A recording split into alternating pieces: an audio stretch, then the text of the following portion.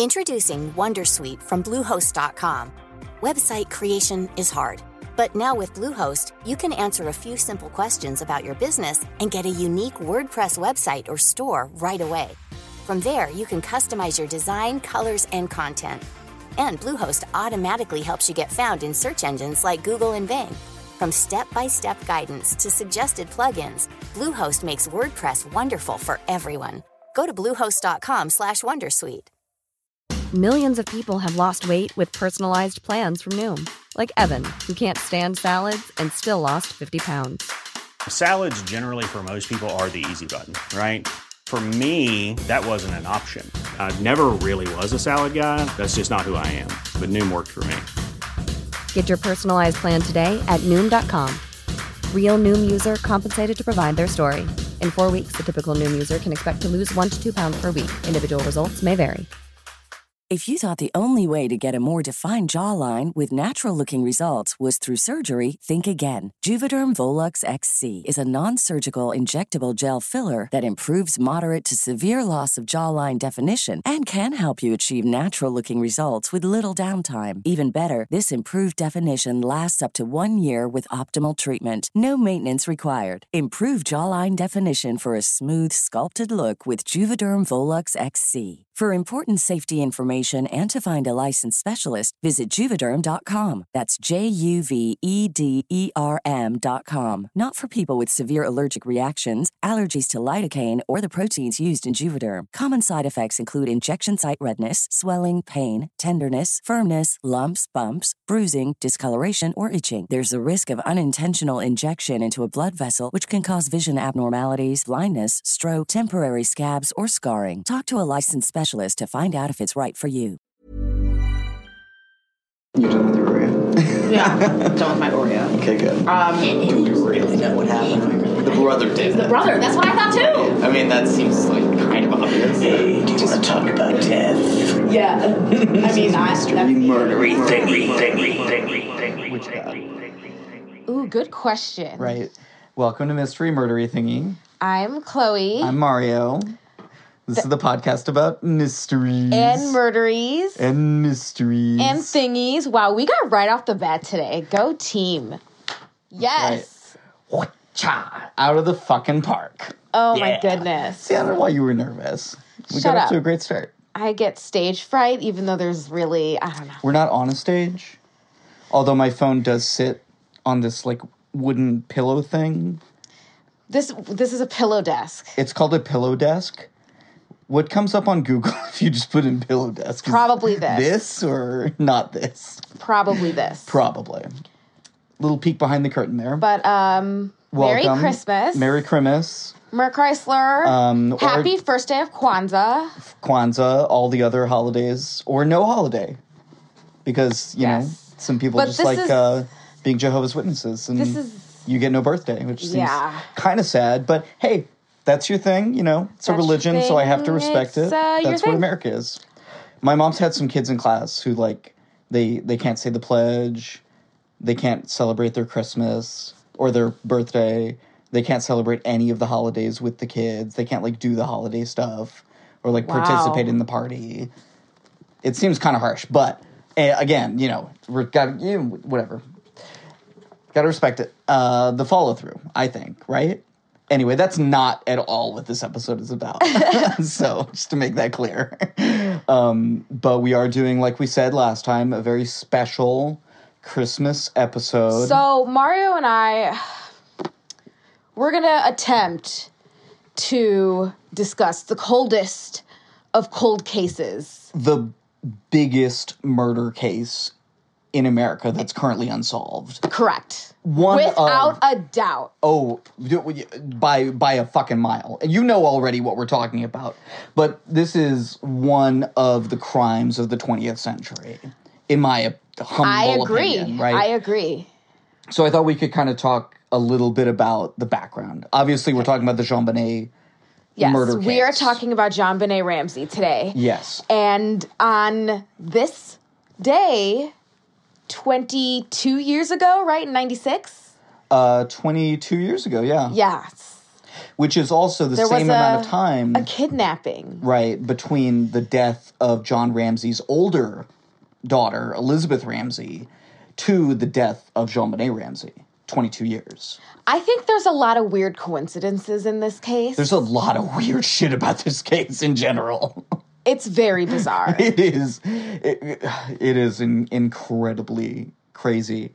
And A&E, we're going to talk about our sources. Before we talk about anything, we're going to talk about our sources because there is so fucking much out there about this case. I mean, we could research for fucking 20 years, and there's probably more things you could research than time has gone by since this crime occurred. It's insane. It really is insane. It is. And there are people who are fucking obsessed with it. And I think we should talk a little bit about that kind of at the end. There's an entire subreddit dedicated to it. Yeah, it's the whole thing. But in terms of what I did for my research, okay, so I picked one of the many books that's out there about the JonBenét case on Audible. There are many that have audiobooks. There are many, many more that don't have audiobooks. But the one that I listened to was called Who Killed JonBenét Ramsey? By Charles Bosworth and Cyril Wecht. And Cyril Wecht is kind of a very well-known medical investigator, medical examiner, who worked for a long time on the case. The book was written in 1998, but he continued to work on the case for a long time after that, along with, so many, many people. I also, as you did, watched the ID Channel special, right? Which is called JonBenét, an American Murder Mystery. Yeah, so I told Mario, I was going to watch these anyway. I told Mario to watch the A&E special, and then the 3-part investigation discovery special. Right. Which are both from 2016, the 20th anniversary. Because that was the 20th anniversary, right, correct. Of course. And the A&E special, just to mention it, is called The Killing of JonBenét, The Truth Uncovered. Yes. Right.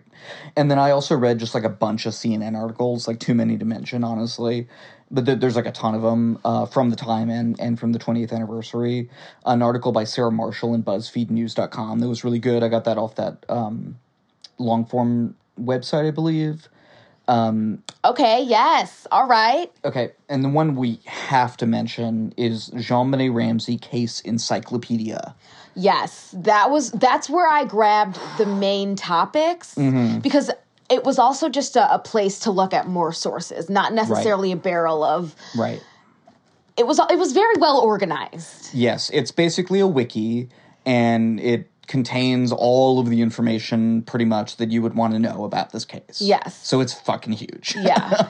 And we're going to continue to look through this. Obviously, this is a 2-parter. We're not going to do the JonBenét Ramsey case in one episode. It's not going to happen. Oh, my God. So we are kind of splitting it up. 3 hours later. Right.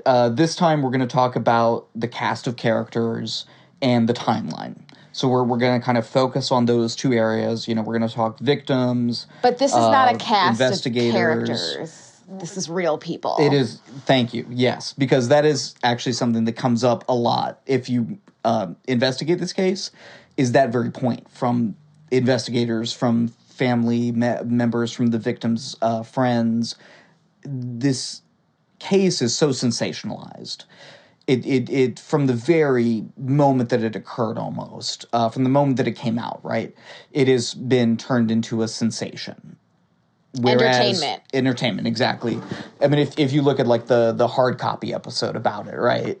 Or the editor in chief of the National Enquirer talking about it on the A&E special or the ID Channel special, whatever it is. The media and a lot of people have not had the best, because this crime happened in a very particular context as well. I think you have to remember, okay, mid-90s, 1994, O.J. Simpson trial.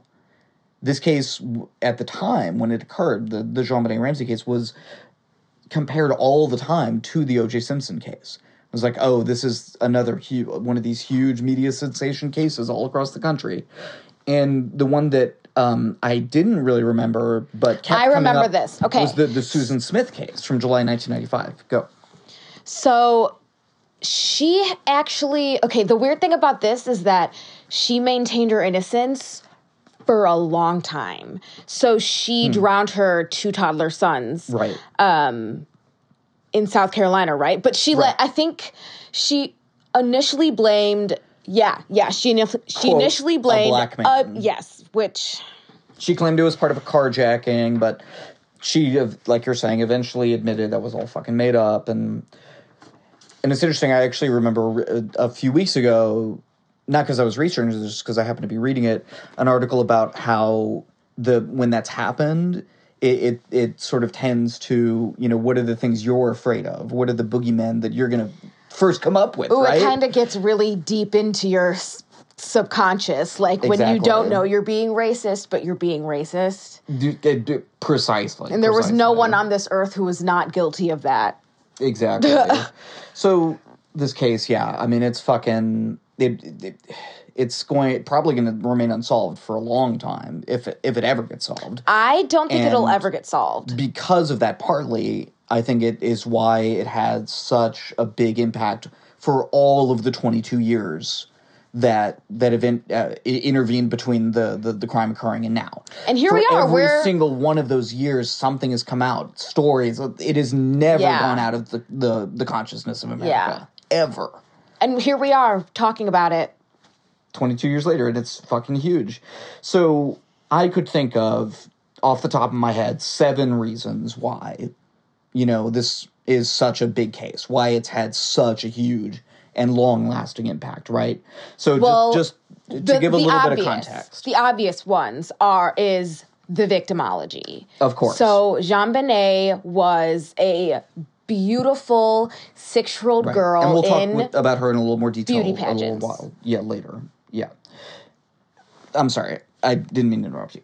Keep going. Sorry. What were you going to say? So I just kind of listed them. So I was just going to kind of go through them. So definitely that. She was young. She was white. She had standing in the community. Her family was rich. She was beautiful. And to me, this plays into the concept of the lesser dead, right?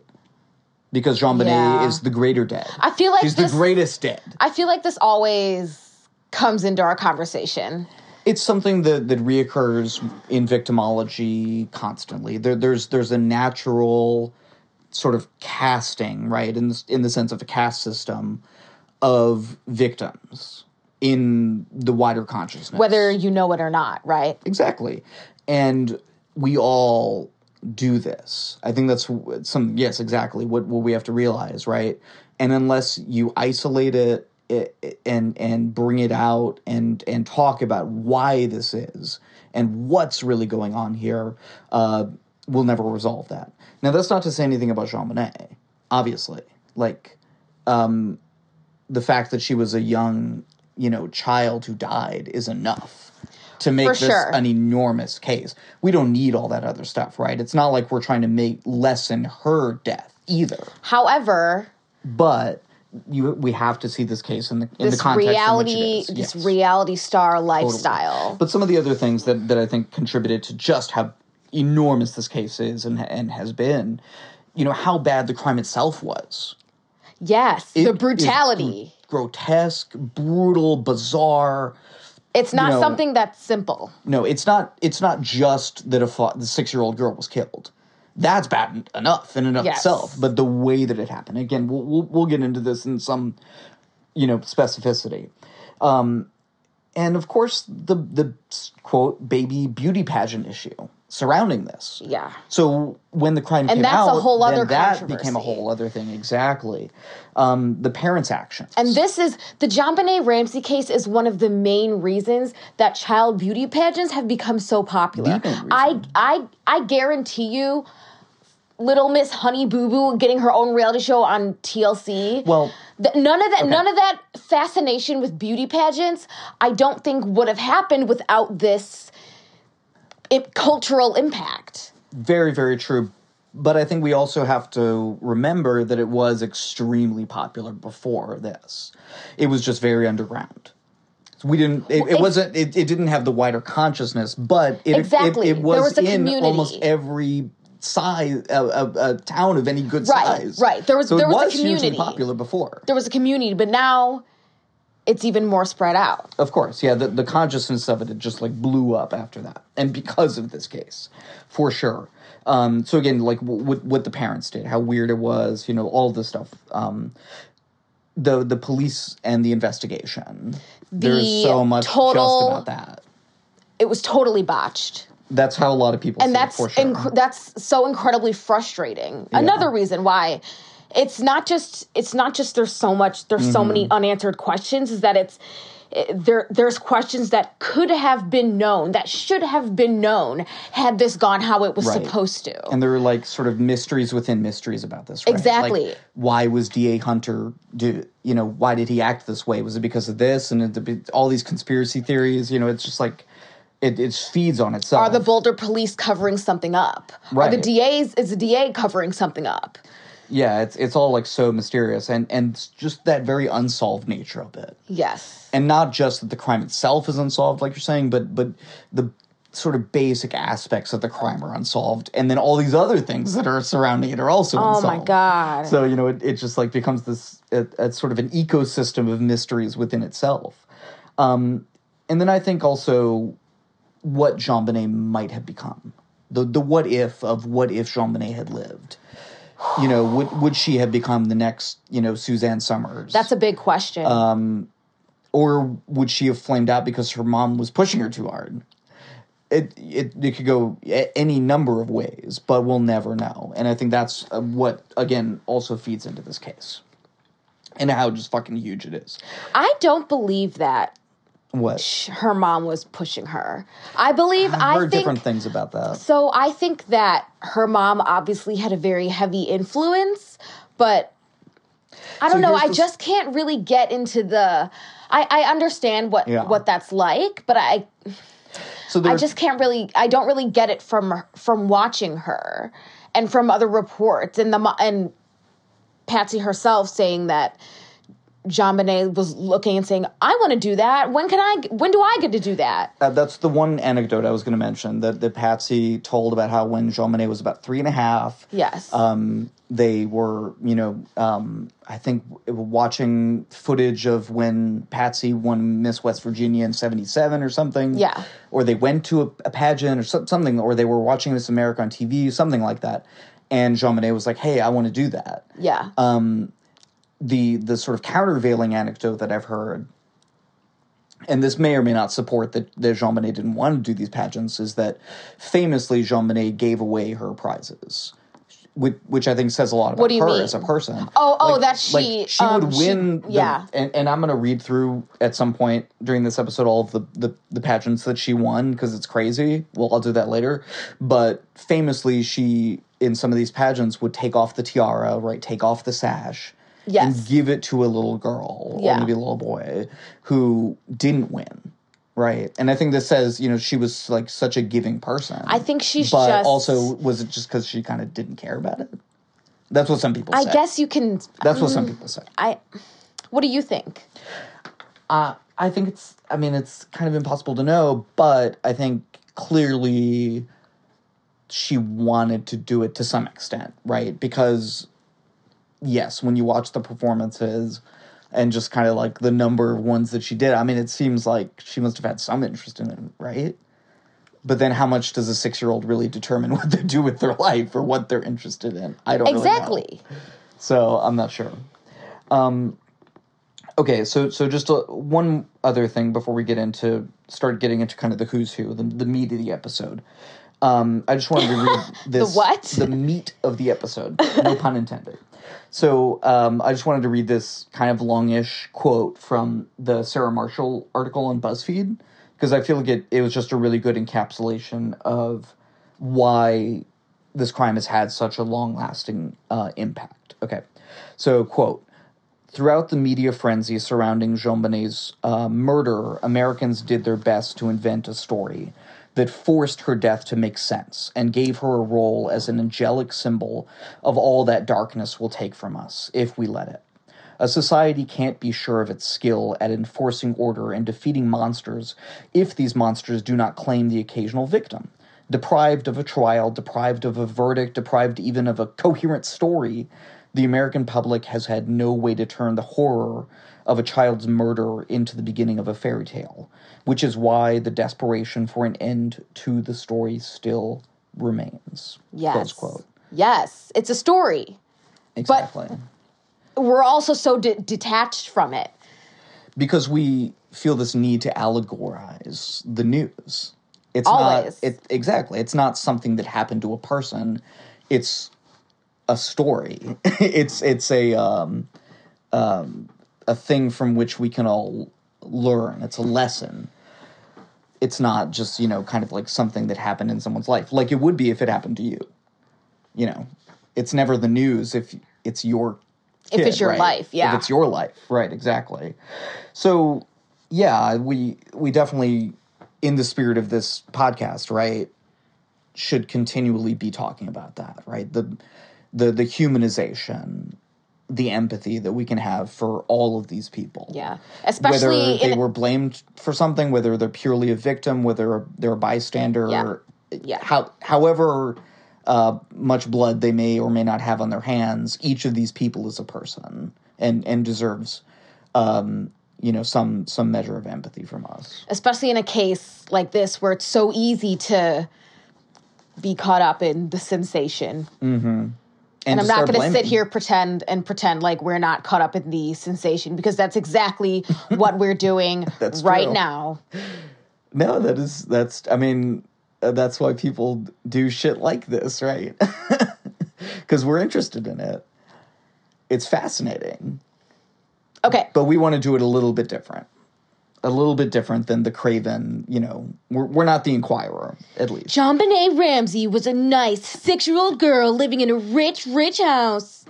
That house was fucking nice, too. 15th Street in Boulder, nice block. And the house, and this actually comes into play, in the crime, right? Because their house had, 15 bedrooms? No. At 15? Well, it at least had 15 main rooms. I guess that's what they were saying. I remember them saying at some point that it had 15 rooms that they would have to search. Maybe not bedrooms. Okay. But it was a mansion. It was a legitimate mansion that they lived in. And, this is right because John Ramsey was pretty rich in 1995 or 1992 when they moved there. It made sense that he was... I mean, to me, he was the head of a graphics company, right? Access Graphics. Access Graphics. So let me take just a little step back and give just some highlights of information about John. So John Ramsey, right? Naval and a private pilot. He was super into flying. That was like his main interest. Yeah. If you got him to start talking about flying and pilots and stuff, he would be your friend. Otherwise, he was kind of reserved. People talk about how he was a little awkward, wasn't really the most social person. Yeah, he was elusive. He was kind of elusive and always kind of had been, like ever since he was like a kid. But he was also very charming. And, when he met Patsy in 1980, or rather when they got married in 1980, she was like this beauty queen. She had won Miss West Virginia 3 years earlier. Right. She was like 15 years younger than him. Yeah, I think he was 37 and she was 22 or 23. And he had already been married once and had a child named Elizabeth. And was that the daughter that died in a car crash? Yes, she died in a car crash. She was 22 years old, and it was in 1992. Okay. Yeah, in 1992. She was 22. It wasn't 22 years before this happened. I don't know why I said that earlier. Okay, and John was also, like, really, really intelligent, right? Like, super, super smart. Like you were saying, Access Graphics. He got really into computers and software, like, early on. Exactly. That's what I was trying to say earlier, yeah. Yeah, definitely. It like, made sense that he had this huge net worth because that's where the money is. That's where the money still is. Yeah, and like a lot of business people, he sort of made that large amount of money by being bought out. So he founded a company called Access Graphics along with two other guys by merging three companies, which eventually got bought by Lockheed Martin. Lockheed Martin, super huge company, big defense contractor. And in the year before this crime occurred, right, in 1995, Access Graphics actually did $1 billion in sales. Right. And they had a big party. It was in the newspaper. Yep. Big cake that said $1 billion in sales or whatever on it. So it was a huge, huge deal. And the family had moved from Atlanta to Boulder for the business in 1992, the year after JonBenét was born.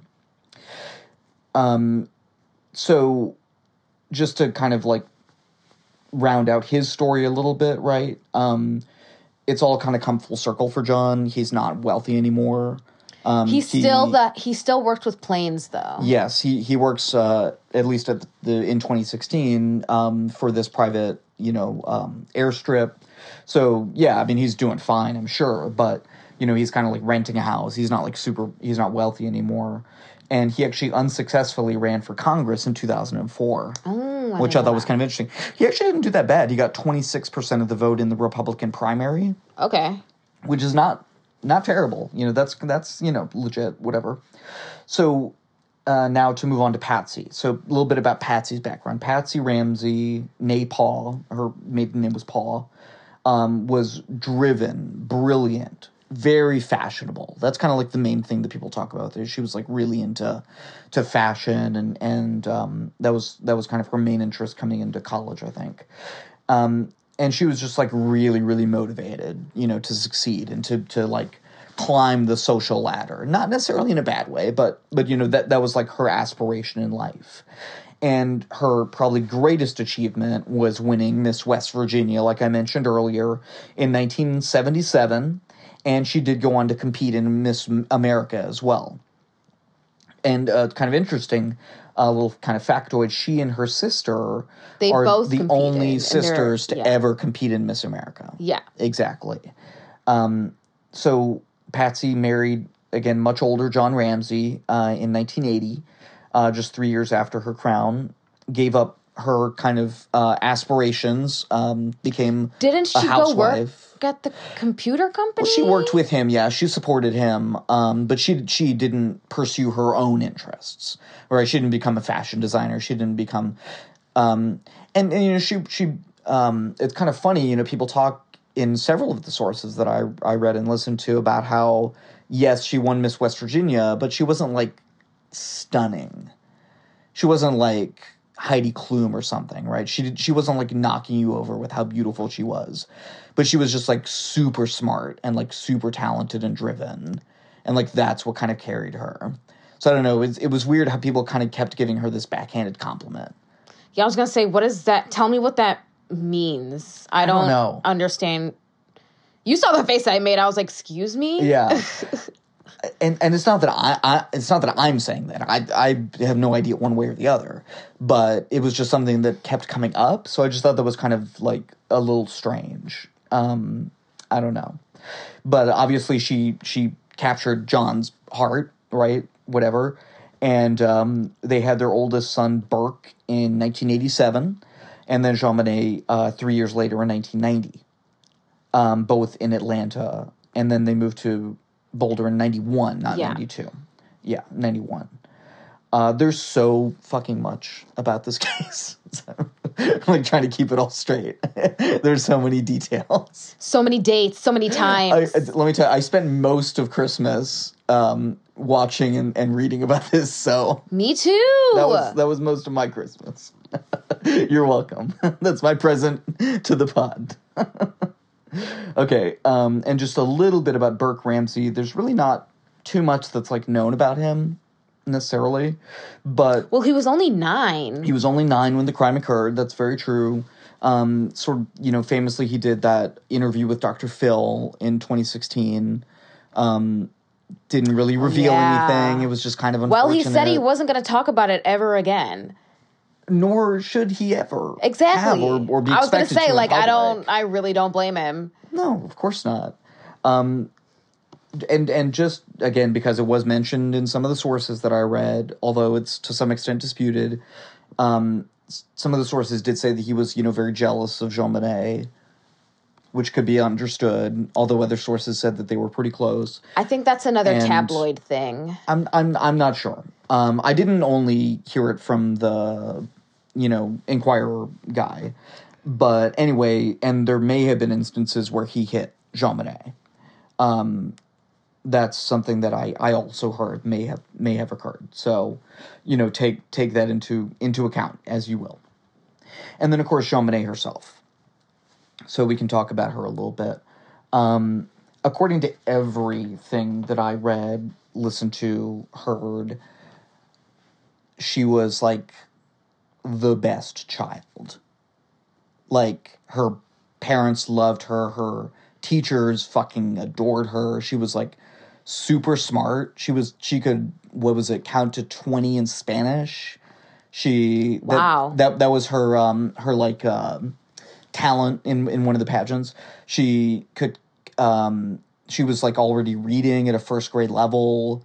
She was apparently just, like, kind of, like, like her parents, right? She was really smart and really driven and very outgoing. She, the one anecdote that I couldn't get over was that she, the day before she died, gave Santa a present. A present, yeah. And that's how I think of her. She's the girl who would give Santa a present. Yeah.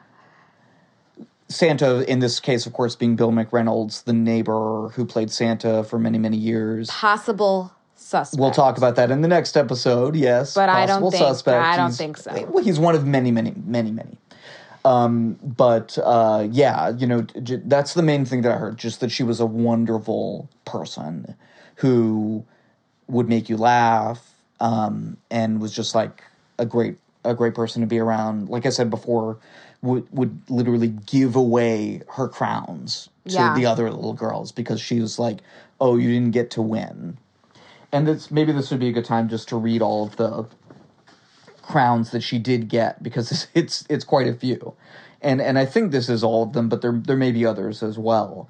Okay, so Little Miss Sunburst, Little Miss Merry Christmas, Little Miss Charlevoix County in Michigan, Little Miss Colorado, National Tiny Miss Beauty, Colorado State All-Star Kids Cover Girl, and America's Little Royal Miss. Wow. So those are some titles. She won 2 national titles, at least one statewide title. I think another of those was as well a countywide title, and then some smaller ones. So a career. She had a career in child pageantry by the time she was 6. Basically, in 2 years, she so some of the women around this, for example, a Colorado pageant promoter named Eleanor Von Dyke said of JonBenét that she had that great Southern look that pageants really like. Exactly. So that's one. That's why I'm not surprised that she was so successful, because she is the American icon. Right. And I liked this one too. So this woman's name was Buffy Davenport, or maybe still is. I don't know. Buffy might still be around. The publisher of a magazine about these kind of pageants said JonBenét was, quote, a natural, a real dynamo, close quote. And if you watch the footage of her, yes, there's some that people, say, and I think rightly is kind of disturbing in a way, because it is very oddly sexualized in, like, a way that's obviously inappropriate in the context of everything that happened afterwards. It's just... But if you watch her do these things, like, she's a natural up there. Like, she obviously is extremely comfortable in front of a crowd. But yeah, I mean, I don't know what else, to say about JonBenét necessarily. I mean, obviously we'll keep talking about her through these whole 2 episodes, right? She's the presence looming over everyone who deals with this case. And like, the police had her picture on the front of every case file in one picture that I saw. Oh, wow. The investigators and people involved in this case, some of them have, like, her picture on their desk for decades after this crime occurred.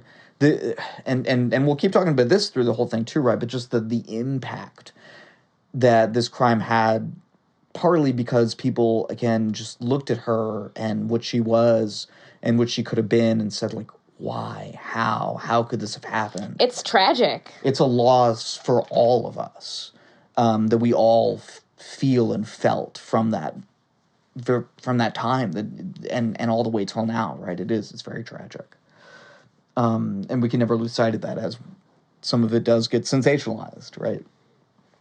Okay, so let's move on to the timeline. Okay? And this is going to be what happened the day before the crime, the day of the crime, and then just like a little bit of after.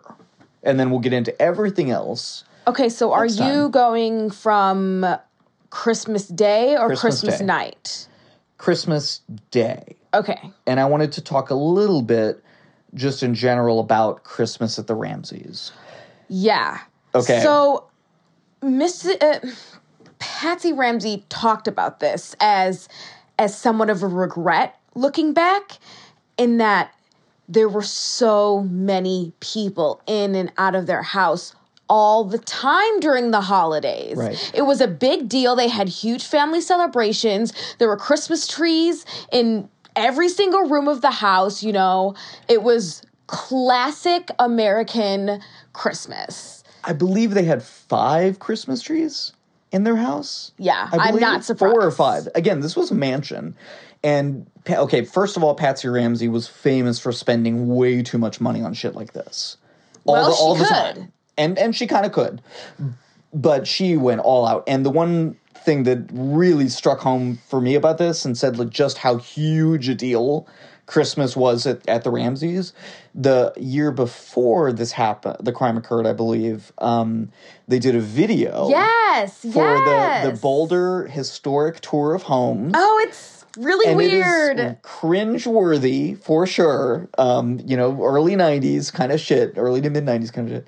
And with the way it like pans and like the dissolves, it's like, oh my God, it looks so bad.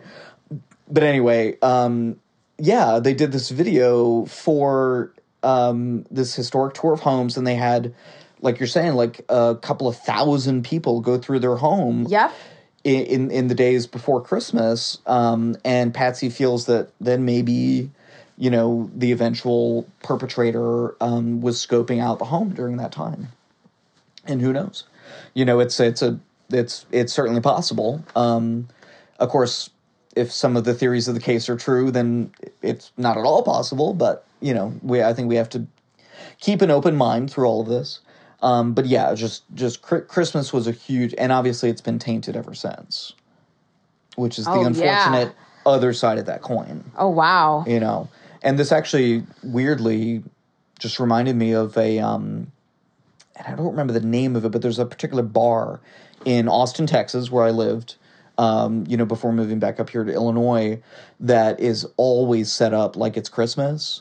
And I heard it's because the owner's husband died at Christmas. And she just like couldn't bear to take down the stuff. So it's like always been Christmas. So it's like kind of a depressing bar. But anyway. Okay, so now let's actually talk about like 1996. So this is December 25th, 1996. The Ramseys, as they always did, had a big party for Christmas. Yep. Where Santa, Bill McReynolds, was, like you said, where JonBenét. She gave him a gift. And the gift she gave, it's interesting. The gift she gave him, it was like a little vial of glitter. Yes. And she said it was like stardust. Yeah. And he apparently has several of these that she had given him. Oh. And he gave one to Patsy, and before they, kind of had their falling out amongst all of this, right? And but I think that particular one he's kept ever since. So yeah, just again, people, and it comes up over and over. People take things away from this occurrence, from this crime, from this tragedy, and keep it with them. The gravity of it stays with them in a physical, like real way, for years and years afterwards.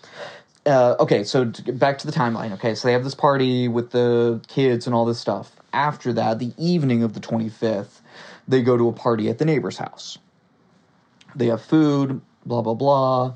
They Fleet and Priscilla White. Right, at the Whites, exactly. They're very good friends, the Whites. Just across the street, I believe, right? Yes. Yeah, just across the street.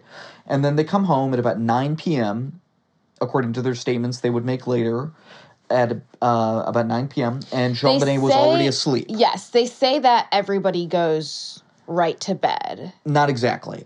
So they say that JonBenét was asleep already in the car. Yeah. And that they just carried her up to bed. And that'll become really important later. What John said was that Burke was working on a model that he had gotten for Christmas that day, and that he refused to go to bed until he had finished working on it. So he helped Burke finish it, and then he and Burke went to bed. Okay. So they stayed up a little bit, and then, but in fairly short order, everyone was asleep. Okay? And then, as was her normal practice, Patsy Ramsey came down super early in the morning at about 4:30, 4:45 a.m., okay, before 5 a.m., to make coffee.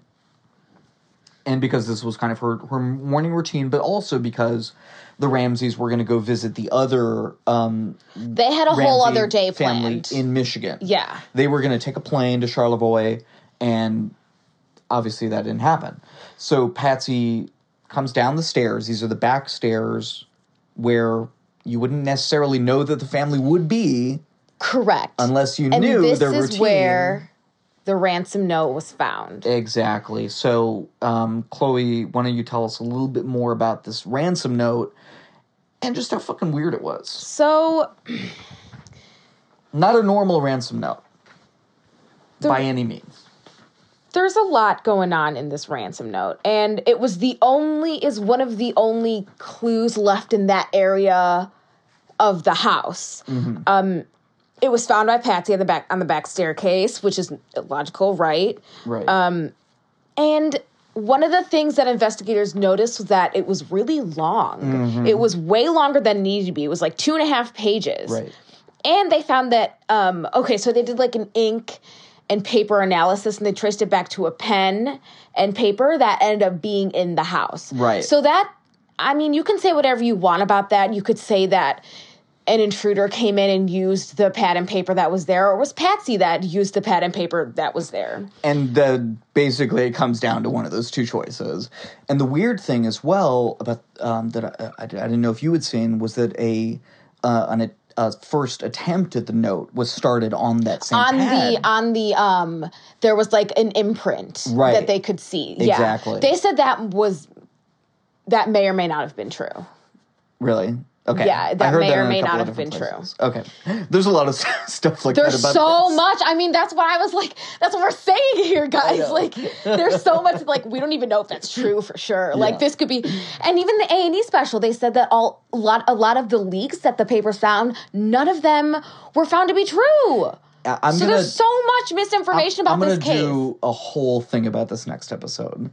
I'm going to talk about just that. So we'll get into that and so many other things that are in dispute.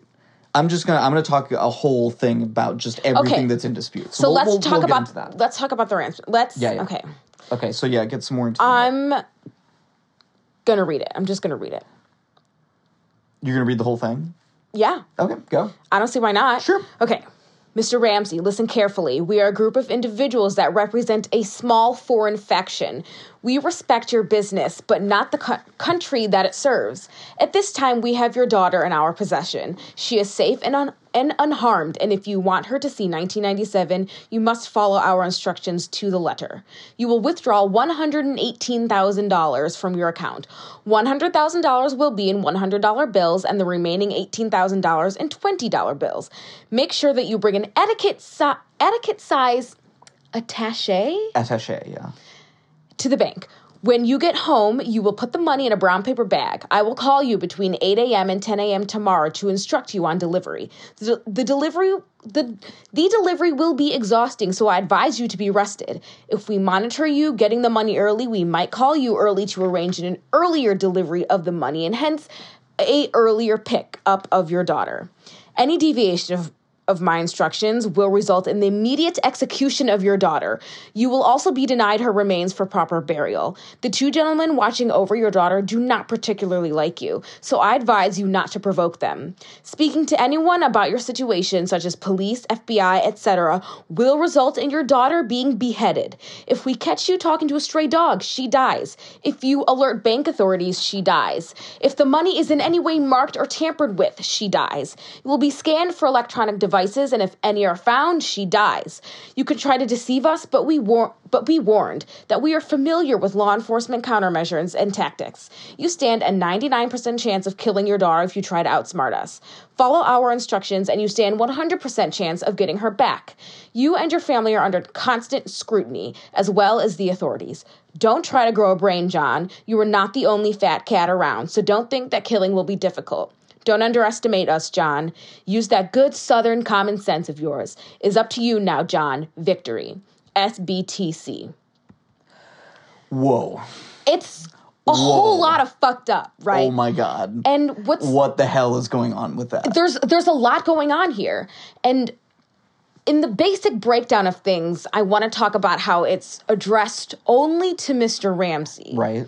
Which is peculiar. That begs the question, could he have been the main target all along? Was this a motive to make their entire family hurt, specifically him? Or is it because it was written by Patsy and she just kind of would naturally do it that way? Exactly. Which is kind of, I don't know. Anyway, go. So, go on. Sorry. They're also very specific about a lot of things. The 118,000. Yes, the 118,000, and also the way they want it. They want it in the first 100,000 in $100 bills, and then the remaining 18,000 in $20 bills. And they say all of these really weird kind of things that hint to other things, but we don't really know. So it's either that this person, English was their second language, or they're trying to dissuade investigators to put them off their path. I mean, we don't really know. Okay. Mario's very excited here. Sorry, I'm very excited. I have so many things to say about that. I know the answer. Okay, first of all, 118,000, same amount of money that John had gotten for his year-end bonus that year. Exactly. So that's either a very strange coincidence or not at all a coincidence. Secondly, in terms of, okay, was this a person's English as a second language? No. Clearly it was not. I thought that possibly at first, but it was pointed out to me that while some very common words were misspelled in the note, the word business. Like, that was deliberate. That's what they think was more deliberate than anything else. And attaché was spelled correctly. Yeah, like deviation. With the, not the apostrophe, god damn it, the accent was on there. In attaché, the accent was on there, and there's like other words in there just too. Like the vocabulary and the structure Clearly in was general. Written by a very intelligent person who knew English extremely well. And the things that were incorrect were done in a ham-fisted way to try to throw someone off. Okay. Like that, I don't see how there's any other interpretation of just the lexical kind of content of the note, if you're just looking at that part of it. Well, the one thing I heard was that they may have had a problem with their S's because business and possession were misspelled. Like, one had like two S's in business, but possession only had one S. We're supposed to have two, and something like that. So what's also weird about this letter is that it's very personal, but it's that good Southern charm. We respect. The hell is that business. about? We respect your business. Yeah, it doesn't. There isn't much like hate in this letter. It's weirdly nice, and it doesn't compare to the crime itself at all. Like, exactly. Her murder was incredibly brutal. Right. But this note is, we respect your business. Make sure that you bring in advocates. Like, it almost sounds polite. Which, according to investigators, especially Lou Smith, who we'll talk about next episode, said this is absolutely not at all the way in which any other note like this. It's extremely different from a regular ransom note. Without exception. This is unique, which one can't usually use correctly, but I just it just bugs me. I just want to know what the fuck happened here. SBTC, that's the other big thing. what the fuck is SBTC? If you understand, it's just the letter S, period, etc. But there's no period at the end of the C, which... Okay, so I read a lot into this. To really get into the weeds. I did. I, really got into this. Yeah. And some of it I was like, that sounds pretty far-fetched. A lot of it was a lot. Like a lot about a lot of this. One of it was like, there's no period at the end of C, so that means they wanted to write more and that their thoughts weren't finished and this and the other thing, or like, there was just a lot. Also, the tense is weird. Oh, so yeah. It starts off with, we are a group of individuals, and we have your daughter. Then it goes, I will call you, but then it goes back to we, and it goes to I, and it's very, I don't know, yeah. It's just not thought out well. And then there's the question of, but not the country it serves. Are we looking into this too much, or is that person somehow against capitalism, or were they just against the wealth and the Ramsey lifestyle, or were they against John himself? Did they think his company served the country somehow? Does this have to do with the company at all? No one fucking knows, right? Right. And what was also pointed out was that a small foreign faction is not a construction that anyone involved in that sort of thing would ever use. To describe themselves, right? No one, that's not a phrase that any person would ever use to describe themselves. It's usually, we are blank. Right. We are blank. Yeah. This is, and they get to the point. It's not 2.5 pages long. Right. Again, longer than any ransom note that these investigators had ever seen. So many. Do you have anything else about the ransom note? Yes. Okay. So there's a lot more, so. Word choice. Word choice suggests that the person has a sophisticated vocabulary. However, they misspelled the business and all that stuff. Which I guess was just a ruse. I think so.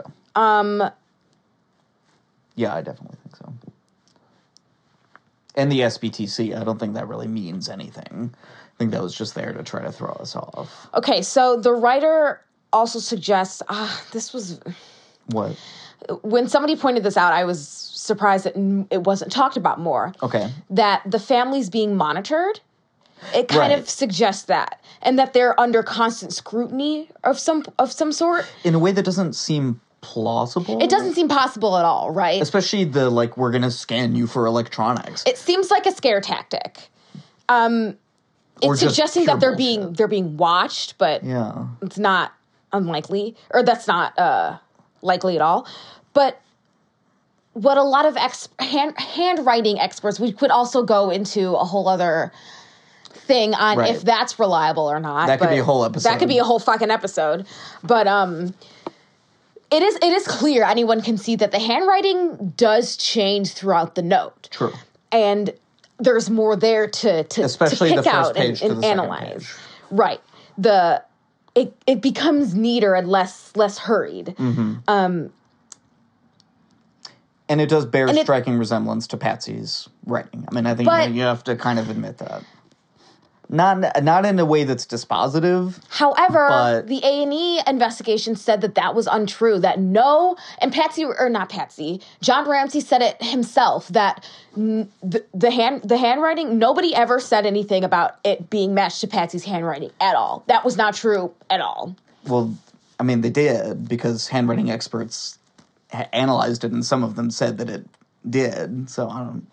Well, that's what he's saying, and that's what the investigation from A&E is saying. The A&E documentary was so clearly biased. It was pushing the intruder theory pretty hard. It was essentially produced by John Ramsey. It was as if it were. I liked it. I thought it was. It brought really up good. some good points, and it did give it a different perspective, and it changed my mind a little bit. But clearly, it was extremely biased. Of course. Like a lot of them are. That's sure.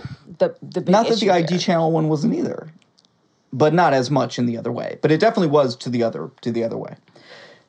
Again, you can get so into the weeds about these. Now we're debating A&E's perspective on the JonBenét Ramsey case. I know, right?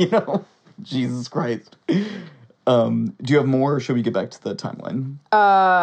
Let's go back to the timeline. Okay, so let's hit play again, okay, on this little scene, right? Just to remind you, Patsy Ramsey came down the back stairs, found the note. She reads about halfway down the first page to where it says, "We have your daughter."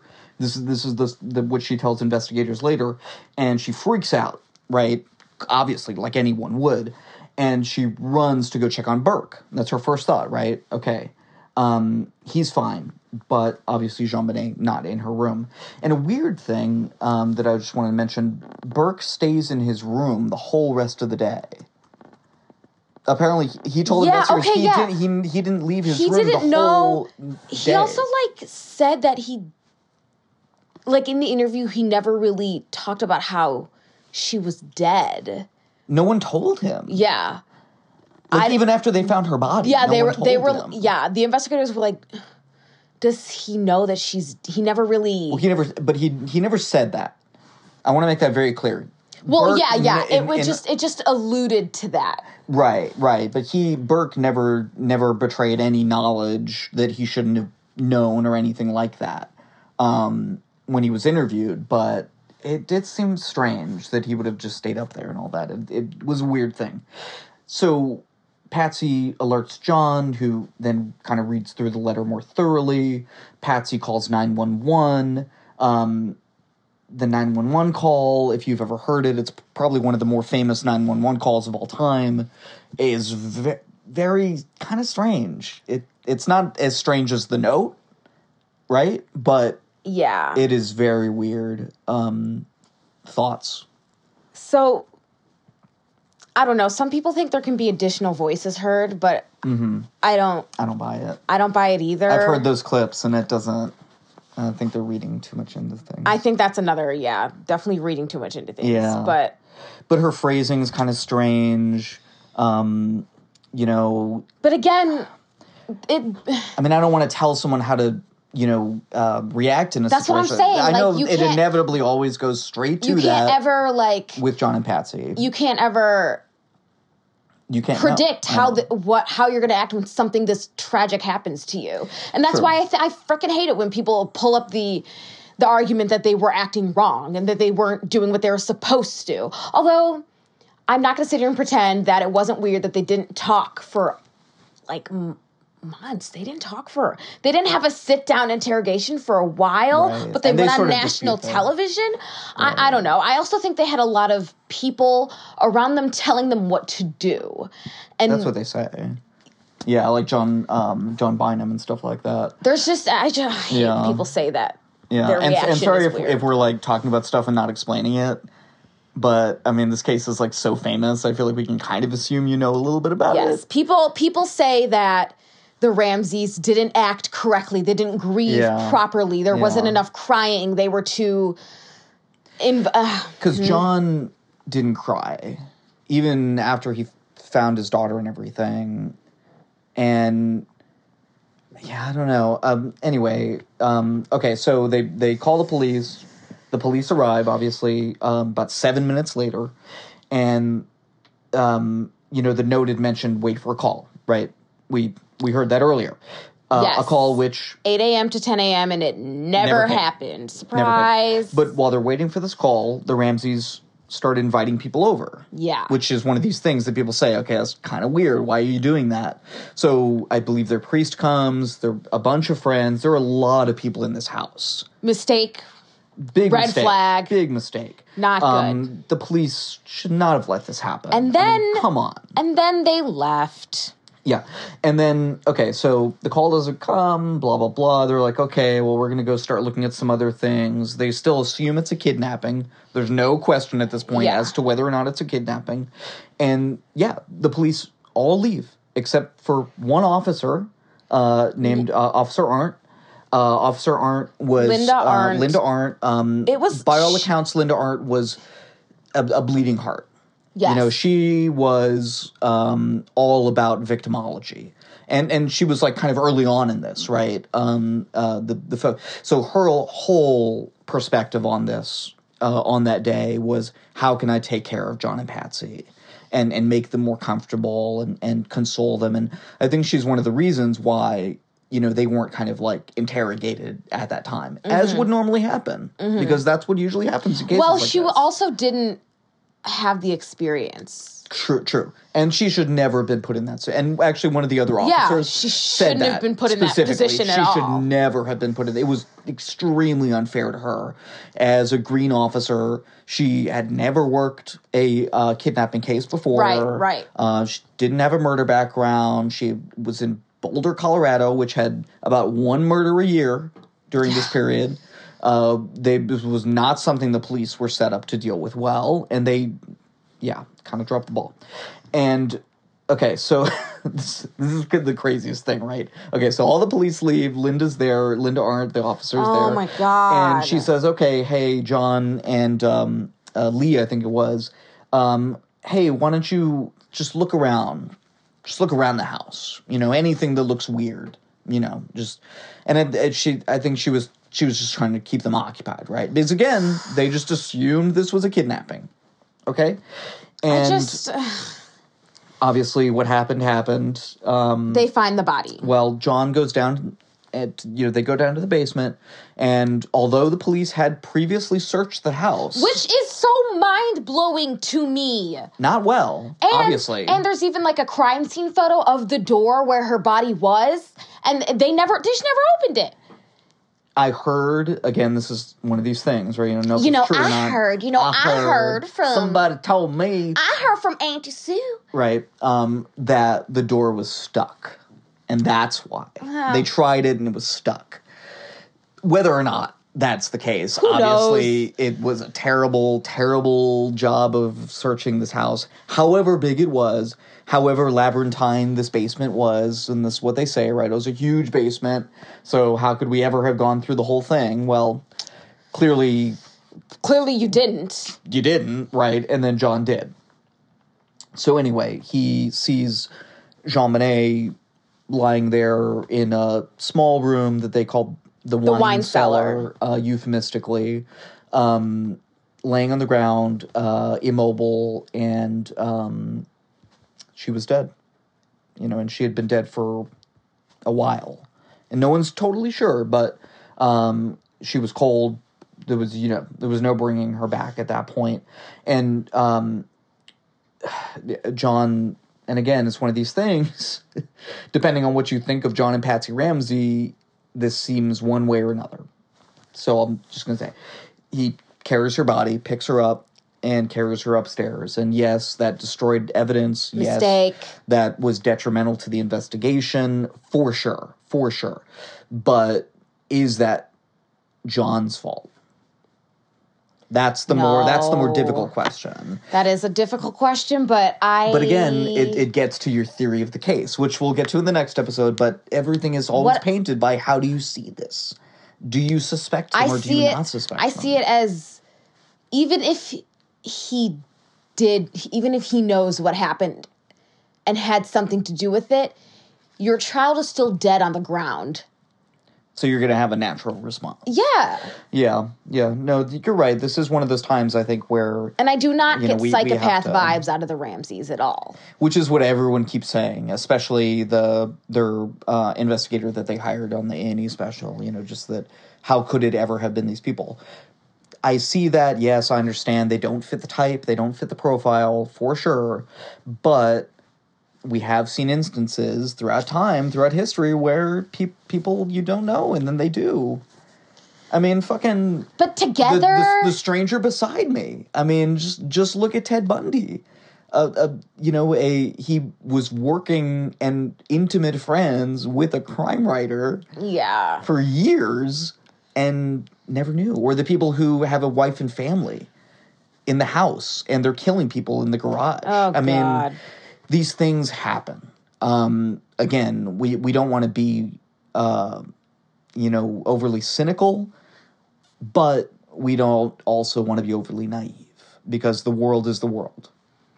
And parents kill their children. I'm sorry, it happens. It happens every day. Unfortunately. I wish it would. It literally turns my stomach to say that, but it's the truth. So... however much we want to read the best intentions into John's motive and motivation in doing this, it always has to be in the back of my mind, at least.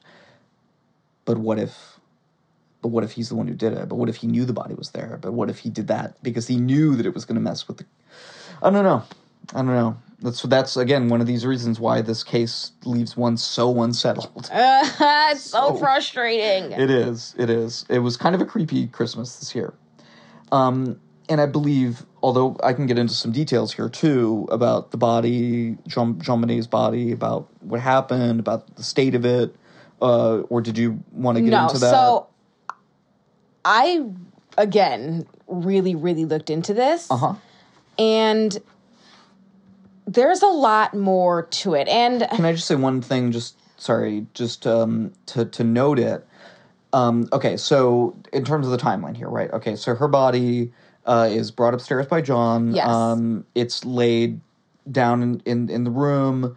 John is, hysterical. Patsy's hysterical. The police all come back, of course. They all immediately come back and rush to the house. JonBenét's body is then moved from that place to in front of the Christmas tree in the main room, at which point it is covered by both a sheet and also by a sweater, which also shouldn't have happened because that contaminated evidence. And her body may have been lying there until about 8:30 p.m. when the medical examiner came to do the initial investigation of the body. Oh, wow. That is definitely the case. Like, the medical examiner didn't come until 8:30, but we don't know. Maybe some of his assistants came at about an hour and a half after the body was found, or maybe nobody examined the body for a further 7 hours after it was found. But it's one of these things. Is that a whole gap of time that we don't really know? Yeah, and why that happened, or what was going on, or just the day of the crime. There is a lot of second guessing that happens, I'll say, in terms of what the police did and what they didn't do and what they allowed to happen.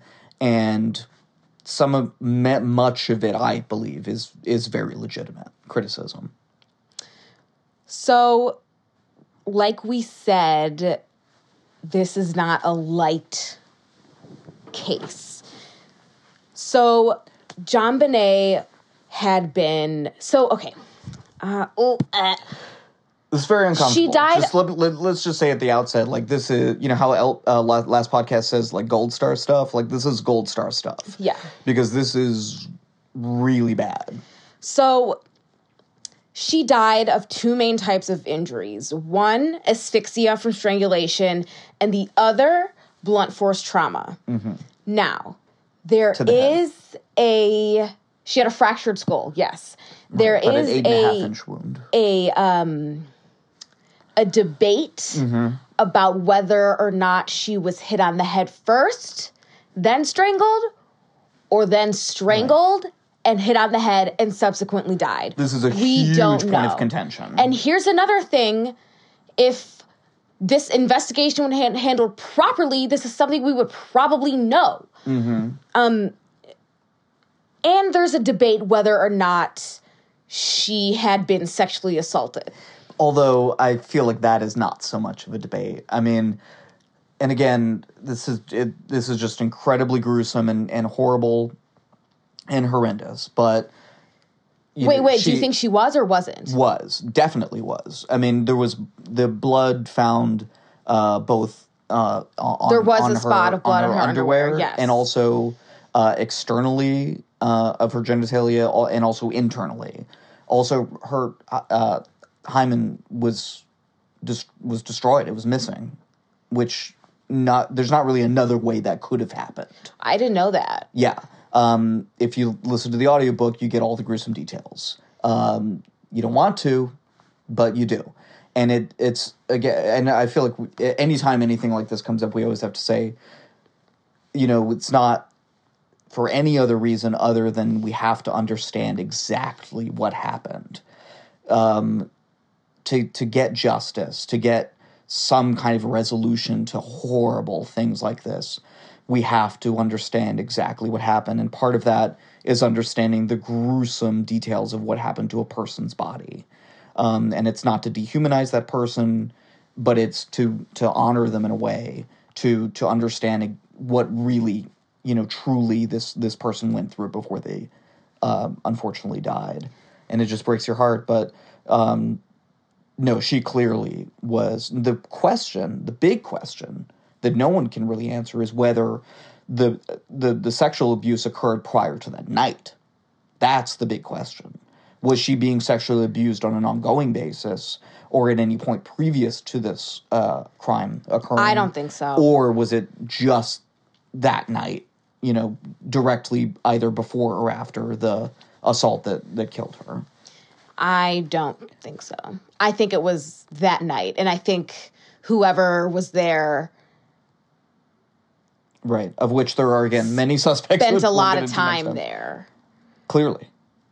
Because, as we're going through this timeline, I mean, you think, okay, this person took JonBenét from her room, presumably where she was, and then actually, this might be a good time to talk about the pineapple. Okay, you talk about the pineapple. Okay. Or presumably pineapple, because no one really knows, but... What? I mean, they found pineapple in the house, and they found vegetable fruit matter in her stomach, but... What else would it be? Well, it's one of these things, because there was so much of a time lapse, where the medical examiner didn't come, technically it was too decayed or whatever to tell exactly. But yes, it obviously was the pineapple. Okay. So, the pineapple is a big crack in the case because it doesn't go along with what the Ramseys say. So... Because they said she went to bed immediately. That she was asleep when she came home and then she went straight to sleep.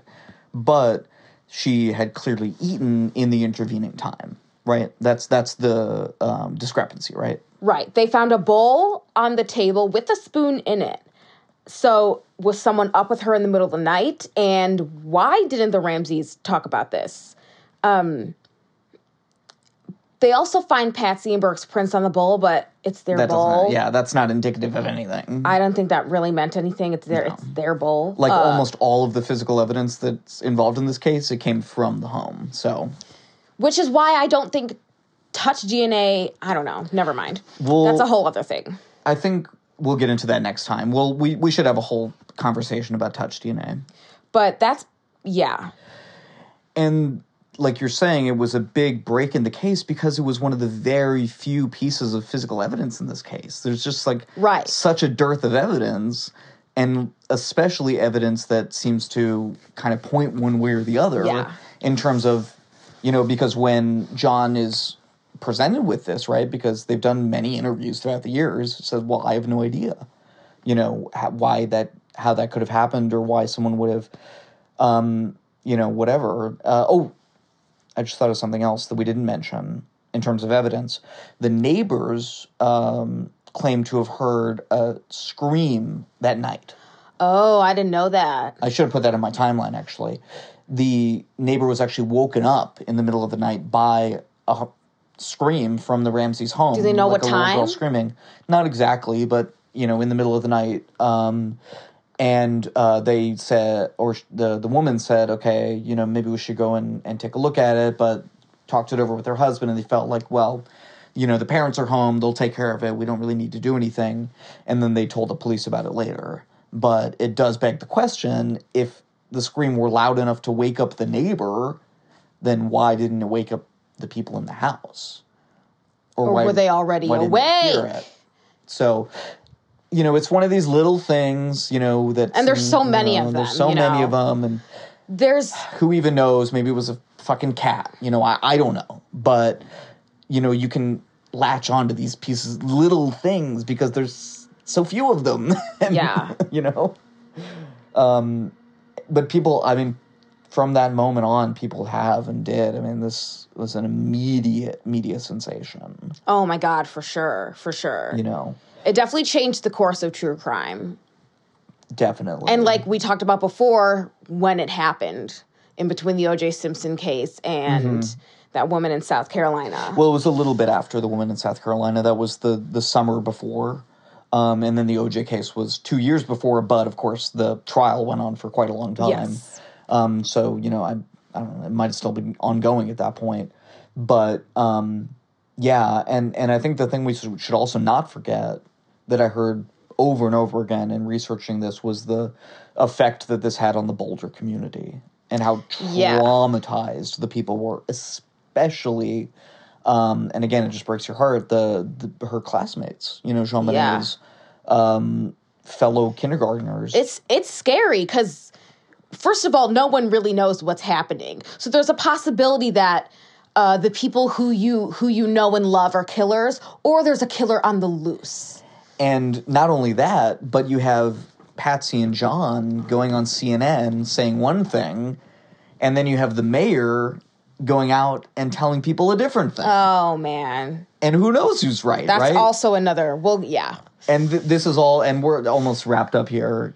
We're, over an hour already, but that's something we'll definitely get into next time is the competing, you know, kind of theories of the case from the very beginning, how there wasn't fucked up teamwork. it was. There was no teamwork. Everybody was against everybody. So it just becomes a big kerfuffle. And especially a kerfuffle. You know, the re-examination and criticism of what happened at the crime scene on that day, you know, especially not securing the crime scene, allowing John, I didn't even mention, allowing John to leave the home for about 50 minutes to get the mail. That wasn't true.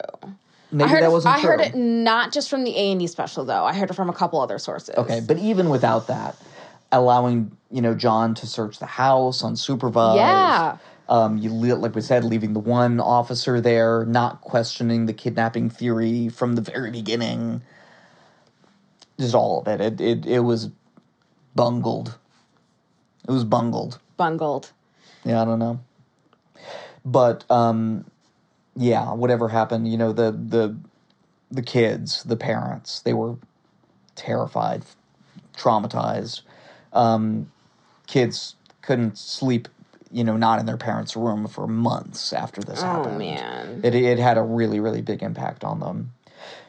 And partly because of who it was, too, you know. I mean, it wasn't just some kid. It was right. JonBenét, you know. This singular person. All right.